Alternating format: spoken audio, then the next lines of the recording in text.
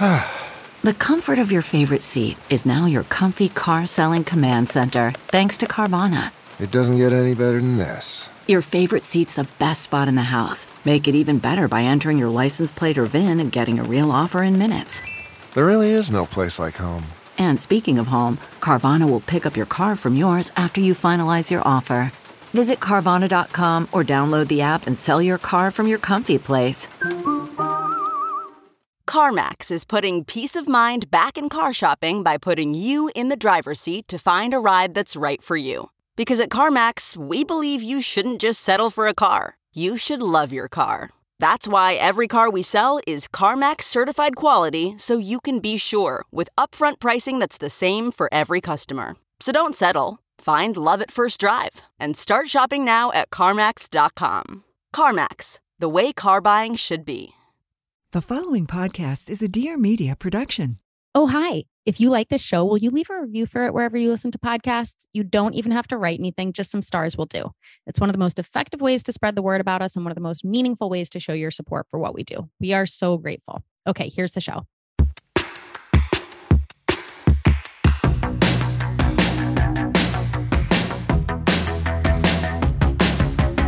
Welcome to A Thing or Two, a deep dive into stuff we think more people should know about. I'm Claire Mazer. And I'm Erica Cerullo. If you want more where this came from and want to support us in general, head to athingertwohq.com and sign up for Secret Menu, which will be weekly access to members-only content.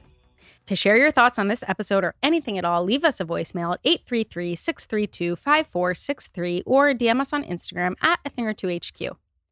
Hi. Hi. What a delight this episode is. We're using paper script, so I have to get to the right point in the script. I watched forgot. your brain process that you were on the wrong page. Yep. This is just learning a new technology.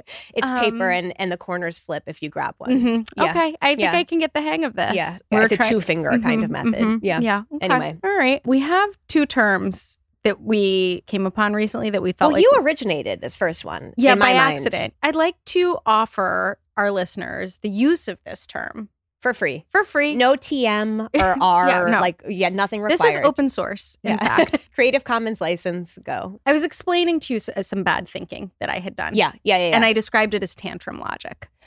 Yes. And so basically what happened is we got an annoying piece of work news and we both were like, oh, this is like such an obnoxious thing and a problem we don't want to solve right now. And I just don't want to deal with this. And so your take was? I was like, let's just stop doing all of it. Let's just throw away the entire project. Let's burn it all down. If I can't do this one thing in the way that I want to do it, I don't want to do any of it. And that seemed to really make sense to me at the time. In an almost for like a spiritual day. way. Yeah, I would say even 48 hours. It felt deep in my spirit like this is the right thing to do, is to get rid of all of it. I can't let that other thing. I can't let that thing win. Yeah, I can't let that thing win. And like maybe this is a signal that like I shouldn't do any of it. Right. It is the world telling me. Yeah, that, it's the world telling me just walk away. Yeah. Which I think is tantrum logic. I think that's right. It's like if I can't have this gummy snack, then I'm not eating. Then I'm not anything joining for the you rest for of the way. dinner at all. Yeah. I mean, certainly that's my how toddler, it happens at your house. Yeah, that is exactly right. I mean, that is my go-to form of tantrum logic. I unfortunately was able to reflect and think about many arguments I've gotten in which I have resorted to that.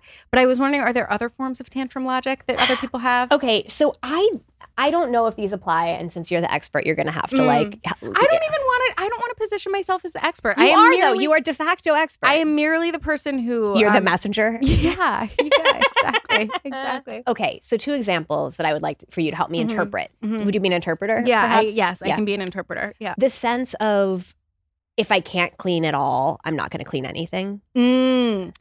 Well, what I would say is that is tantrum logic, but it is the same type of tantrum logic. Yeah, it's that if I can't do it the one way I want, then I'm not going to do it at all. Yeah, okay. So it's the same category. It's the same category. And maybe there is only one category of tantrum logic, because I would say most tantrums do follow the same lack of logic. Which is just throwing yourself on the ground and kicking your feet, pretty much. Yeah. Okay, so my other example, and I don't think this falls into the same category, I just don't know if it counts, is it's a little bit of the like death by tiny paper cuts thing, but where it's like one annoying thing happens and then another annoying thing happens and then a third annoying thing happens and then I find myself yelling at the robot vacuum. Oh, interesting. And like yelling at the robot vacuum as though it is to blame for not only what it's doing wrong right now, but for the previous 4 things that happened, and yelling at the robot vacuum as though it might change its behavior or like have some ability to solve this problem. Like, okay, it is a more adult-leaning type of tantrum, blaming the closest thing for everything that has gone wrong and taking it out on them. So it's almost like somehow more evolved than tantrum logic. But I do also, it's like kindergarten logic. Yeah, it's elevated. It's elevated tantrum logic. Yeah, it's useful to have a term for these things. 100%. Well, the other term that we heard recently was courtesy of our management coach, frequent cameo on this podcast, Ben Michaelis. Who we were just describing the sort of like agita of having to go into certain meetings that you know you have to go to and knowing maybe like nothing fruitful is going to come out of this thing. Well, in fact, this brings us back to something we discussed years ago and was equally as valuable as a term is the general. The general. God bless Mindy Kaling for giving us this term of just a meeting where you're like, I'm not sure what the point of this is. I just know that we're meant to have it and that maybe, who knows, in 7 years, something will have come of this. In Hollywood, it's accepted just as much as the equally ludicrous term rolling calls is accepted. But while rolling calls does not often come to play in my life, the general does. The general does. And we were complaining about how much time we'd been spending in generals. And our management coach offered us the gift of the term serendipity tax. Well, first he said, that's something you're going to have to work through. It kind of reminds me a little bit of when we first started Avocado. I think about this often. And I was telling my mom something. I was like telling her how my day had gone. And I was like, we took like 3 meetings today. And she goes, you didn't take a meeting. You had a meeting. She's like, bitch, sit down. You didn't take a meeting. You're 26. You're launching a business that you haven't even launched yet. You didn't take anything. You were given a meeting. It was handed to you. Exactly. Shut the fuck up. I do believe that our management coach had a similar reaction. Like, yeah, cool. But he did offer us as a consolation prize of sorts this term, serendipity tax, that was really useful. And the idea behind serendipity tax, meaning there's all this time and effort you're putting in that feels like it's going God knows where for this like magical moment to happen where there might be a connection made or someone being like, oh, I get it, or I know a person, or like I could help with that thing or whatever. It immediately made me think of dating apps. Yes. Or just dating, not even dating apps, dating period. Yeah. Where it's like you're looking for serendipity, you're looking for that moment, but like you have to kiss a lot of frogs. Yeah. It reminds me of when our friend Jeremy was using dating apps and he met his now wife and people were like, how did you do it? He's like, I went on 100 first dates. Yeah. Like, I mean, not that that's like the way that it works for everybody by any stretch of the imagination, but he was like, that was it. I dated a shit ton of people. It wasn't like, it wasn't the situation that I have also heard of like, it was my first date on a dating app at all. It is a really useful term because it just reminds you that sure, serendipity exists. Only when you work for it. But like wasting time is part of getting things done. And also, what is time? What is time? What is time? I also asked you yesterday, what is the opposite of serendipity tax? Because like I was talking about something that we were absolutely not going to do because we have learned our lesson too many times and now we know better. What's the rebate? Torture rebate. Yeah. A torture rebate. You've been through the torture. So this is your torture rebate is you do not have to spend the time doing this thing. Useful. Yeah, it's good.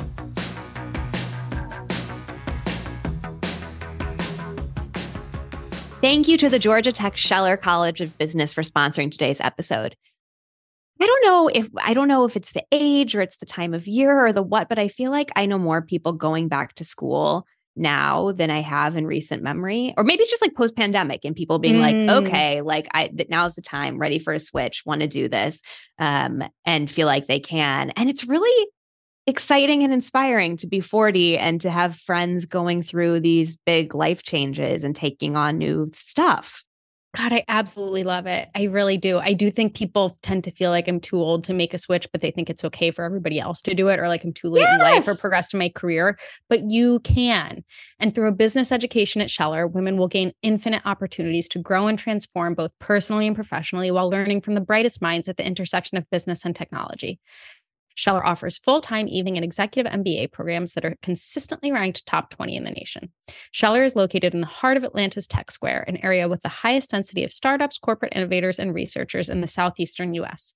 Scheller's MBA career services are ranked top 5 in the world 5 years running. In fact, their class of 2022 graduates had a 100% employment rate. Women are leaders in the Scheller community and have many opportunities to build their leadership skills through student-led clubs, committees, events, and leadership development programs. Scheller offers many scholarships for women, making an investment in you and your MBA accessible. Visit gtmbawomen.com to learn more about Scheller's MBA programs. Thank you so much to Hero Bread for sponsoring today's episode. I have been using Hero Bread to make Cam's lunches, not even because he is a carb monster, but he is because all toddlers are. But I have to say, it is ultra low net carbs. That is great. I'm just excited he's getting some protein and fiber because the child really does not eat that stuff.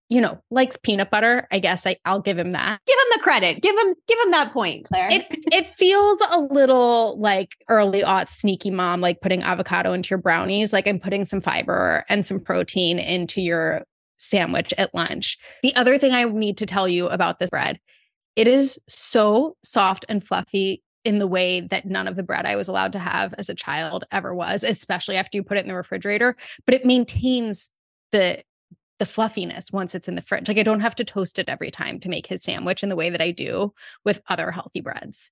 This is a very strong sell. I like this sell. Hero Bread remade carby, empty calorie products into fluffy, delicious versions that include ultra low net carbs, 0 grams of sugar, and fewer calories versus the traditional conventional version. They have the added benefits of protein and fiber. There's a seeded bread. There's a really fluffy white bread. There are hot dog buns. There are burger buns. There's croissants. There's tortillas that are those big fluffy flour tortillas to make a burrito. We had them for taco night the other night. Also, by the way, very soft. Don't do that thing where they break once they've been refrigerated. You don't have to reheat them either. You can still roll them. You can roll them. Oh my gosh. Yes. Exclusively for A Thing or Two listeners, Hero Bread is offering a special 10% off your first order with the code A Thing or Two at hero.co. Again, the code is A Thing or Two for 10% off your first order at Hero Bread at hero.co. Be sure to check out the podcast description for more information.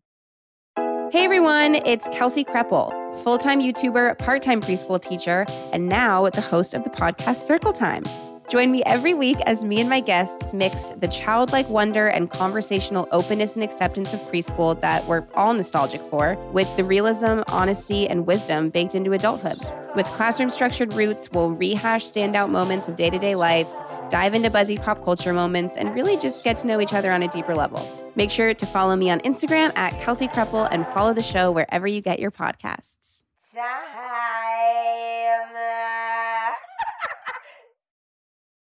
Can we talk about food? Please. We have a lot of thoughts about food lately. We have some food updates. I feel like for most of the time, we're like, nope, just been cooking the same thing, just been eating my weird lunch. I mean, is it even a lunch? Does it count? I mostly have been cooking the same thing. You have a lot of new recipes to share. I think mostly we haven't talked about this in a while. That's true. Can we start with a cookbook? Yeah, this great cookbook. We both immediately knew that this cookbook was for us when it came out. So Food 52 came out with this cookbook, Simply Genius, that is a compendium of all their genius Would you recipes. say it's Simply Genius? It is Simply Genius. Yeah, you would say. They have this column. It is so good. It's called Genius Recipes, I believe. And it's Kristen Migliori. Yes, it's Kristen Migliori. And I don't know the best way to describe the Genius Recipes other than that, one, they're just certifiable bangers. And two, I feel like almost all of them teach you something kind of clever. They all kind of fall into that category of small victories, the like Julia Turshen small victories category in that cookbook, which we talk about all the time. There's also a Genius desserts cookbook that is excellent that I got my sister-in-law, and she has been into the idea of being a baker, and this is this is her way in. Yeah. So that's what, okay, so I do think the thing about Genius Recipes, they're all either iconic or clever or both. And I think they're really good for people who want to learn a thing or two. Yeah. And obviously both of you and I have cooked for a while, but I feel like they're all recipes where you sort of walk away with something and they teach you. Well, I kind of want a new trick here and there. I'm a little bored of all of my old tricks. Yeah. I can't remember who we had on the show. It might have been Tamar Adler who was talking about just learning to cook by cooking. Yeah. And the recipes that teach you the basics of cooking, which is obviously the most effective way to learn to cook. Yes. And the Genius recipes all feel that way to me. So they have a cookbook of all these Genius recipes now, which is genius in and of itself. I am obsessed with the 5-minute tomato sauce with lemon zest from Heidi Swanson. It is so stupidly simple, but I have to say it reminded me and sort of just taught me that putting lemon zest in anything tomato-based is a beautiful thing. Well, and is a nice alt to the other things that are typically put into tomato sauces. True. Like it's like brighter and more summery Yes. and like fresher, and it isn't that like garlic, onion, red pepper, Or even anchovy, anchovy. like Yeah. caper, whatever. It's not that family. It's not that like It is so bright. It is So bright. so delightful, and I feel like it does something to even pretty mediocre tomatoes. And it was also reminded me that tomato sauce actually only takes 5 minutes, which is a beautiful thing. That is a beautiful thing. Lemon zest with tomatoes needs to be the new anchovy in tomatoes. Is what I'm I saying. think that's- I think let's that's a make that good- happen. I do think that citrus season this year has been the biggest citrus season we've seen in a while. You know what I mean? Tell me more. Well, I just feel like the way that people were posting about tinned fish a couple years ago, they're posting about Suma oranges now. Oh, And interesting. like winter lemons and The oh, Mark no, Bittman Buy Right Box. Yeah, okay, I And could see this. I've seen more people order Ojai Pixies. I'm seeing, you know, like I have a very a real eye for this. Yeah, no, you have a good pixie radar. Yeah, but I think we're about to have a big citrus revolution. Oh I my hope God, so. I love this. I hope so. 2020, winter of 2021, 2020 to 2021 was my year of the citrus because it was the only thing that got me through that awful pandemic winter was really good citrus. Yes, because it felt bright and sunny and Yes. promising in a way that nothing in the world did. I was willing to pay like $7 for a car orange. That's the winter. Like, no price was too high for me. I'm ready for citrus to take the throne of the anchovy. Can we detour for a minute? This has nothing to do with Genius recipes, but I do want to come back. Can we talk about jarred tomato sauces? I'm interested for what you have to say because I don't like any of them.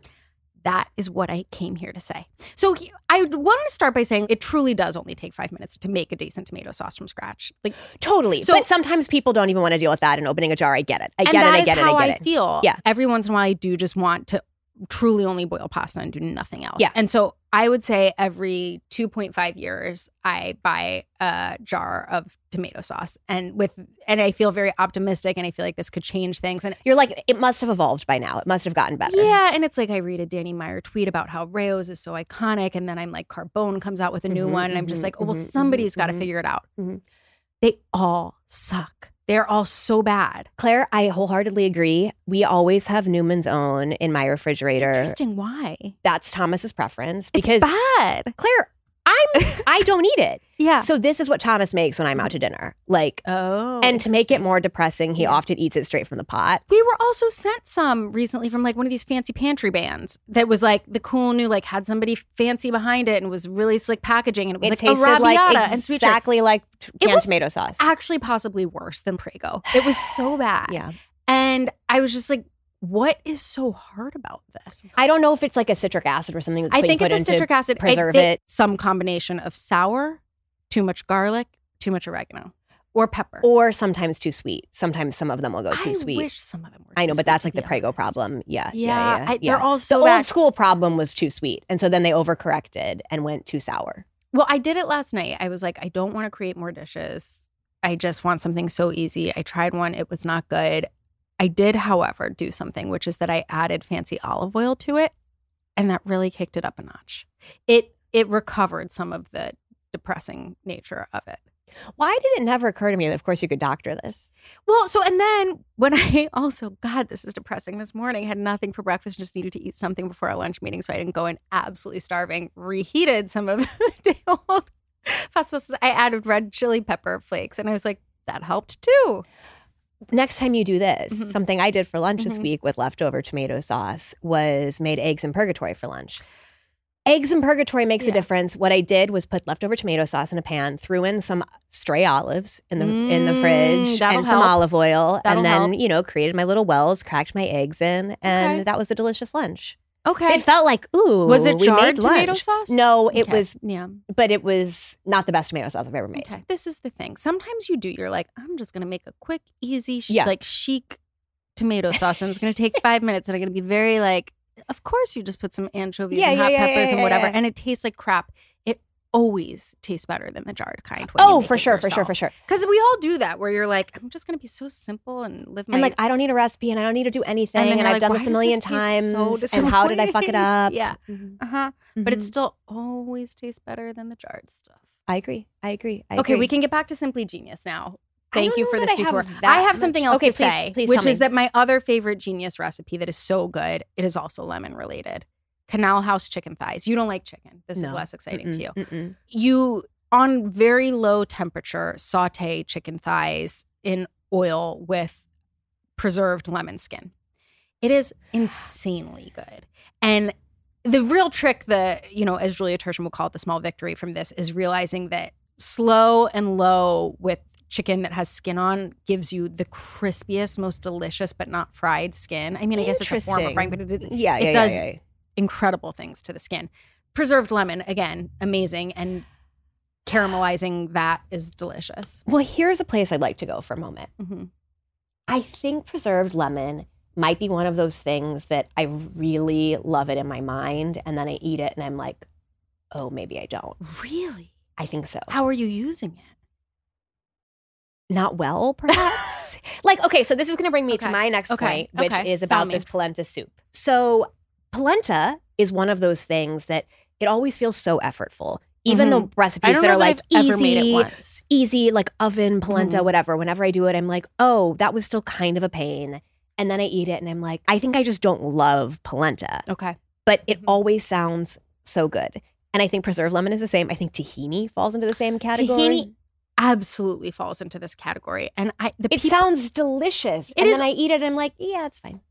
Because it's just ground up sesame seeds. Correct. It is not. No, tahini. It needs lemon zest. It needs lemon zest. It needs an acid. These people who are pitching tahini on its own as just being like, buying squeeze bottle tahini has changed my life because I just put it on everything. I'm like, I love tahini as much as the next person if it is mixed with something as an ingredient. As an ingredient, not as a topping on its own. It's not a dressing. No, it's not a dressing. Not. Yeah. But I made this polenta soup from Christopher Kimball, who's the Cooks Illustrated. Love him. That man knows what he's doing. And the genius of this is that you saute your aromatics or whatever. You toss in cornmeal and then you toss in the liquid, this like stock or broth. Okay. You're just cooking cornmeal and soup. So it like takes on a polenta quality. You're getting the like essence of polenta. Yeah. It is none of the work of it. Yeah. And you can doctor it up with all the things you want to doctor it up with. Like hot sauce. Like your like Calabrian chilies or whatever. Okay. Like your whatever, truly, whatever. That does sound good. It's quite good. I cooked something recently. This is like truly the only new thing I've cooked in the last quarter. Please. I did it for the holidays. We had a big group coming over.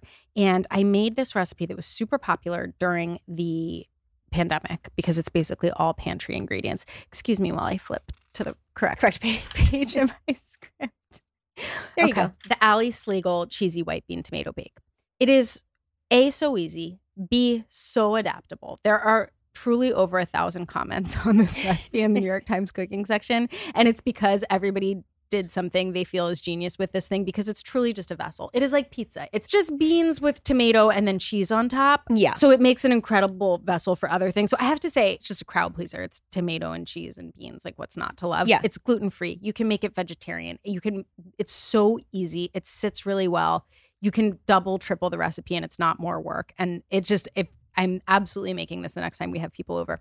My modifications. Please. Not that anybody asked. People care. I added onions, carrots, celery, kale, some red wine. And then I did mozzarella on top. Red wine. It gives a little depth. You're fancy. Yeah, totally. Gives a little depth. You could add ground meat. I think I doubled up on the tomato paste because of the commenters. And I have to say that the small victory from this thing is that it actually doesn't call for any crushed tomatoes. It's like just saute the tomato paste because sauteed tomato paste is so delicious because it basically just becomes sugar. It caramelizes. Yeah. And I was like, that I just need to be sauteing tomato paste left and right. All the time. Everything. All the time. Yeah. Yeah. Great idea. I made a salad the other night that I needed to tell you about. On the other end of the spectrum from preserved lemon and tahini is radicchio, where I'm like, oh, who cares about radicchio? But the answer is it's delicious and I should be eating it all the time. This is interesting. I don't like a bitter leaf. I know you don't. But I do like, what was the name of it? escarole Escarole is in the same category of as close personal friend of. Yeah. Yeah. What do they call the salad at Roman's. Roman's? It's just called an escarole salad, right? No, it's not. There's like a called blanket term for these. Do you want me to look it up? Yeah, kind of. Okay. Chicories. Yeah, they're both chicories. They're both chicories. They are. So you're sure that chicories is the mama category for all. Chicories are greens that are closely related to lettuces, but hardier and with a bitter edge. Sounds right. So I think chicories are the answer to some of my questions, basically. Okay, I'm going to read you some such as Belgian endive, check. Curly endive, check. Escarole and radicchio. Yeah. I do like all those things. I'm not a huge radicchio fan, but everything else listed here I feel great about. Okay, so something that this recipe did that I think you would want to apply and that I was like, oh, damn, I think that did work, was that you soak the radicchio in ice water before you make the salad. With onions. Exactly, to take some of the bitterness out. Yeah. And I think it did take the bitterness out. Okay. Unfortunately. Okay. Because it's annoying. That's an annoying thing to do. Yeah. This is starting to sound like that Via Carota salad.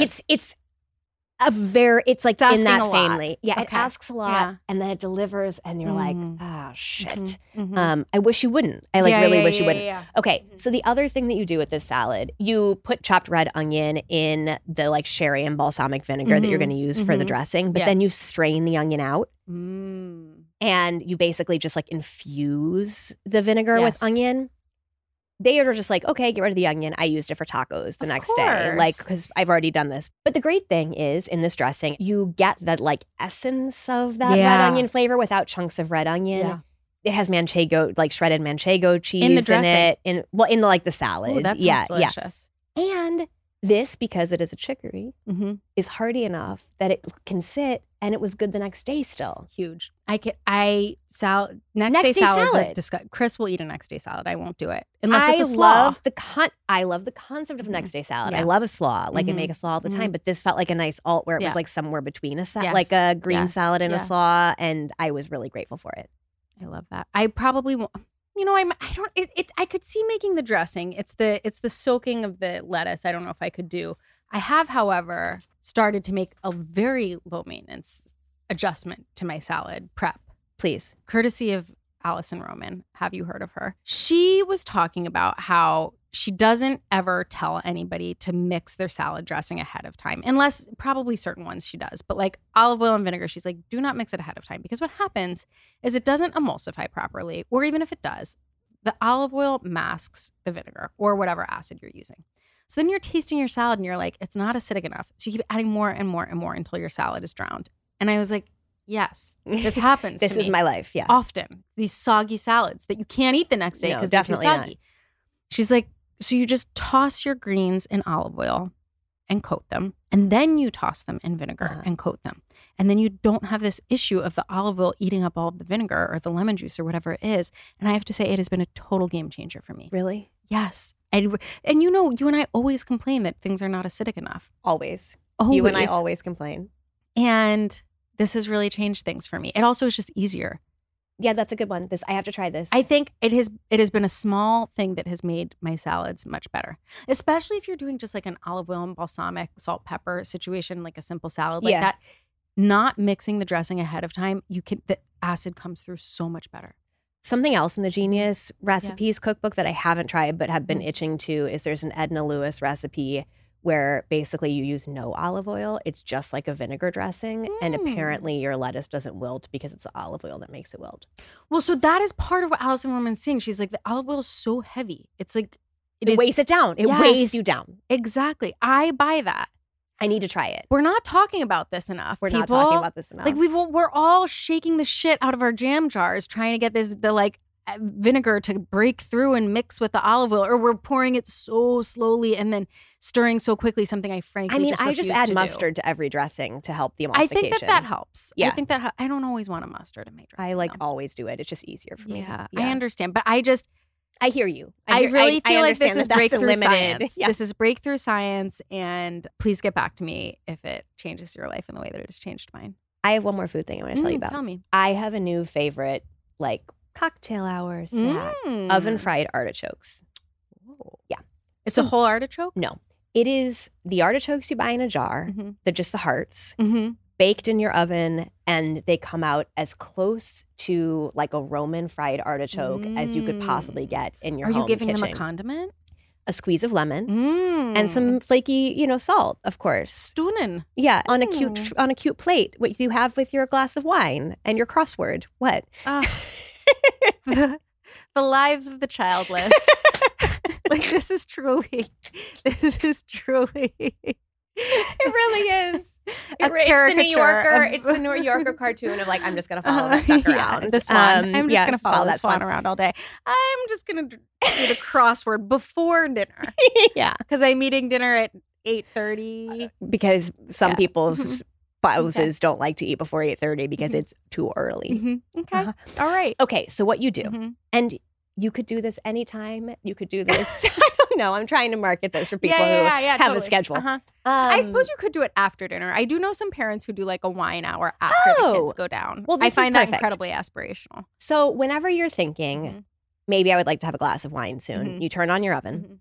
The recipe calls for 425. I think 450 will do you great. If you can find a jar of artichoke hearts that are in all oil, you just like cut them into quarters. As opposed to like having like some seasonings and stuff. Or as opposed to being like part water, part oil.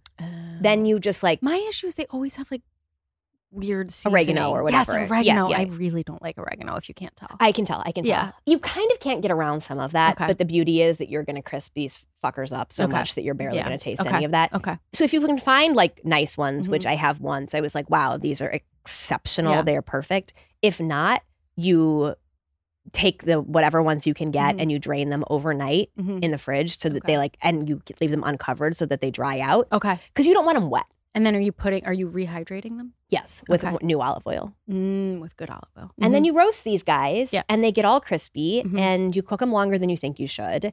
And, you kind of like, great. yeah, they're a crunchy, delicious That's a cute snack. party snack. Yeah, we made them when we had people over once and they were a real hit.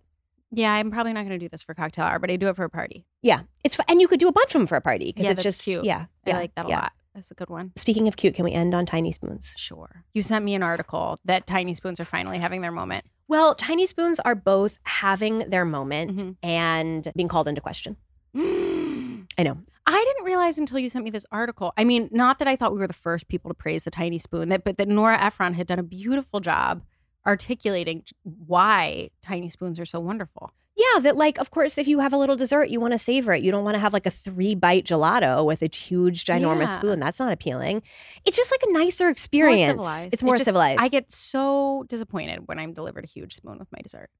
Or most things, really. I get made fun of a lot at my house for eating like a big bowl of soup with a tiny spoon. Yeah, I do think that's crazy. Soup, because you want to assemble the perfect bite for soup, you need a big spoon. I think it depends on what kind of soup we're talking about. Okay. Some soups already are just a perfect bite on their own. Okay. They don't need anything assembled. You like soup more than I do. You do. That's true. I really do like soup. Yeah.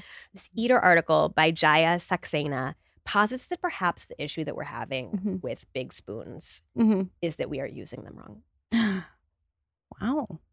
I didn't expect to encounter this content. Tell me more. Okay. So basically, we perhaps are not meant to be putting the whole thing in our mouth.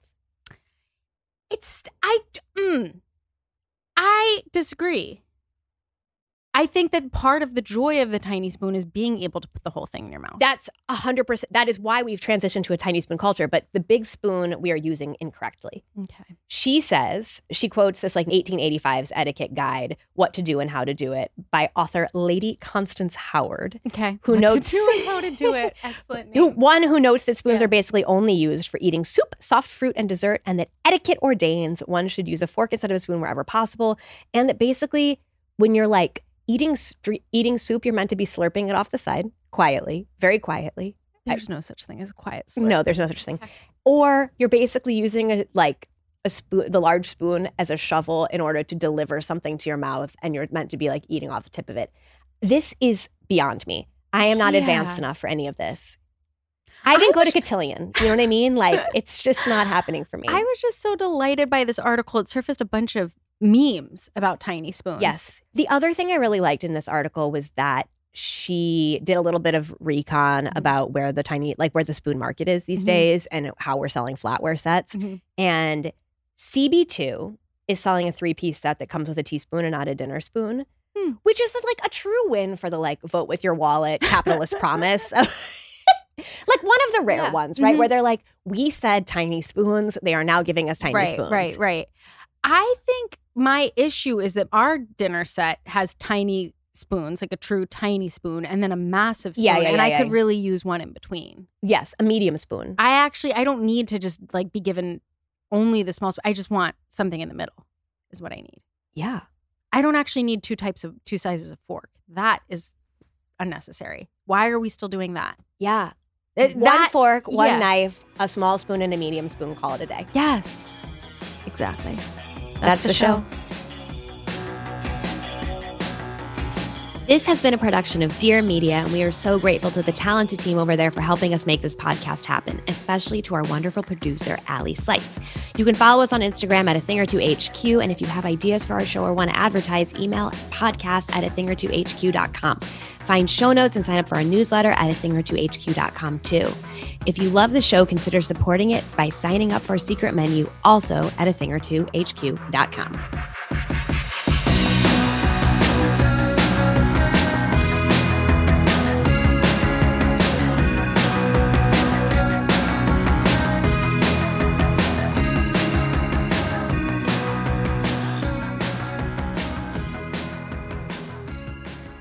Please note that this episode may contain paid endorsements and advertisements for products and services. Individuals on the show may have a direct or indirect financial interest in products or services referred to in this episode.